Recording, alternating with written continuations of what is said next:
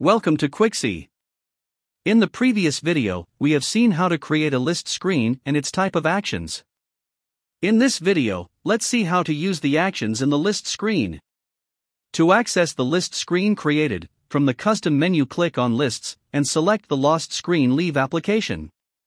Against each record, there will be actions that we created in the previous video. Click on any action to perform action or view. Let's have a close look at each action from this list screen. In the last video we have created an action using Open App as report action, which results as the first action on application ID. On clicking it we can see the app data as report, but cannot perform any actions. On scrolling left of the list screen grid, we see all the actions, out of which Approve Leave is the action from where we can approve or reject the leave. This action was created using data action type as Open Add Record. Here on clicking on Approve Leave, we will see a pop-up screen showing the details of the application leave approval, and here we can see buttons to approve or reject. Now, the third action is the Leave Balance action button, which we have created using the data action Open Report, and we have selected the Open in option as new tab, so where we click on the Leave Balance action the report will be opened in the next tab, and here we can check the available leaves and availed leaves. The fourth action is the View Approval Date.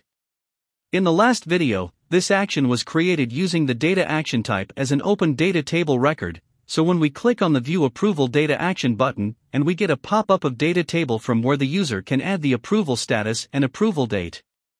Also, there are a few other details that we can capture, like application ID, application date, from date and to date, number of days, reason, and the type of the leave, and click on Submit.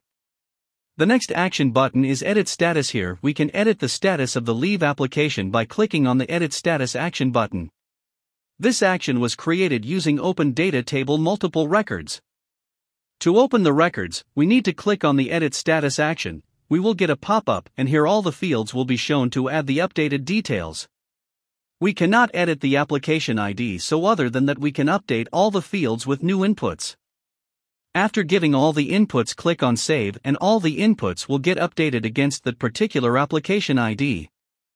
The next action item on our list is Deactivate Employee, which was created using the data action type as Submit Add Record to inactivate the employee from the leave application.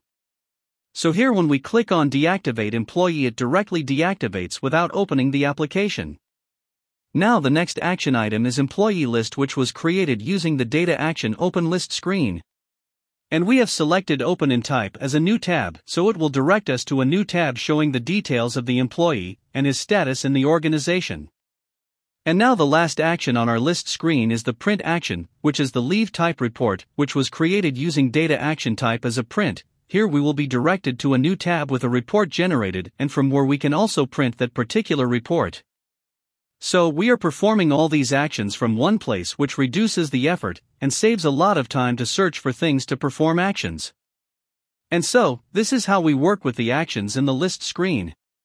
This is how easy it will be to approve or reject a leave application, or to check the status of leaves, to edit, to deactivate an employee, to check the employee lists, to generate a report, and to print it or save. All from one place. Thanks for watching. Have a great day.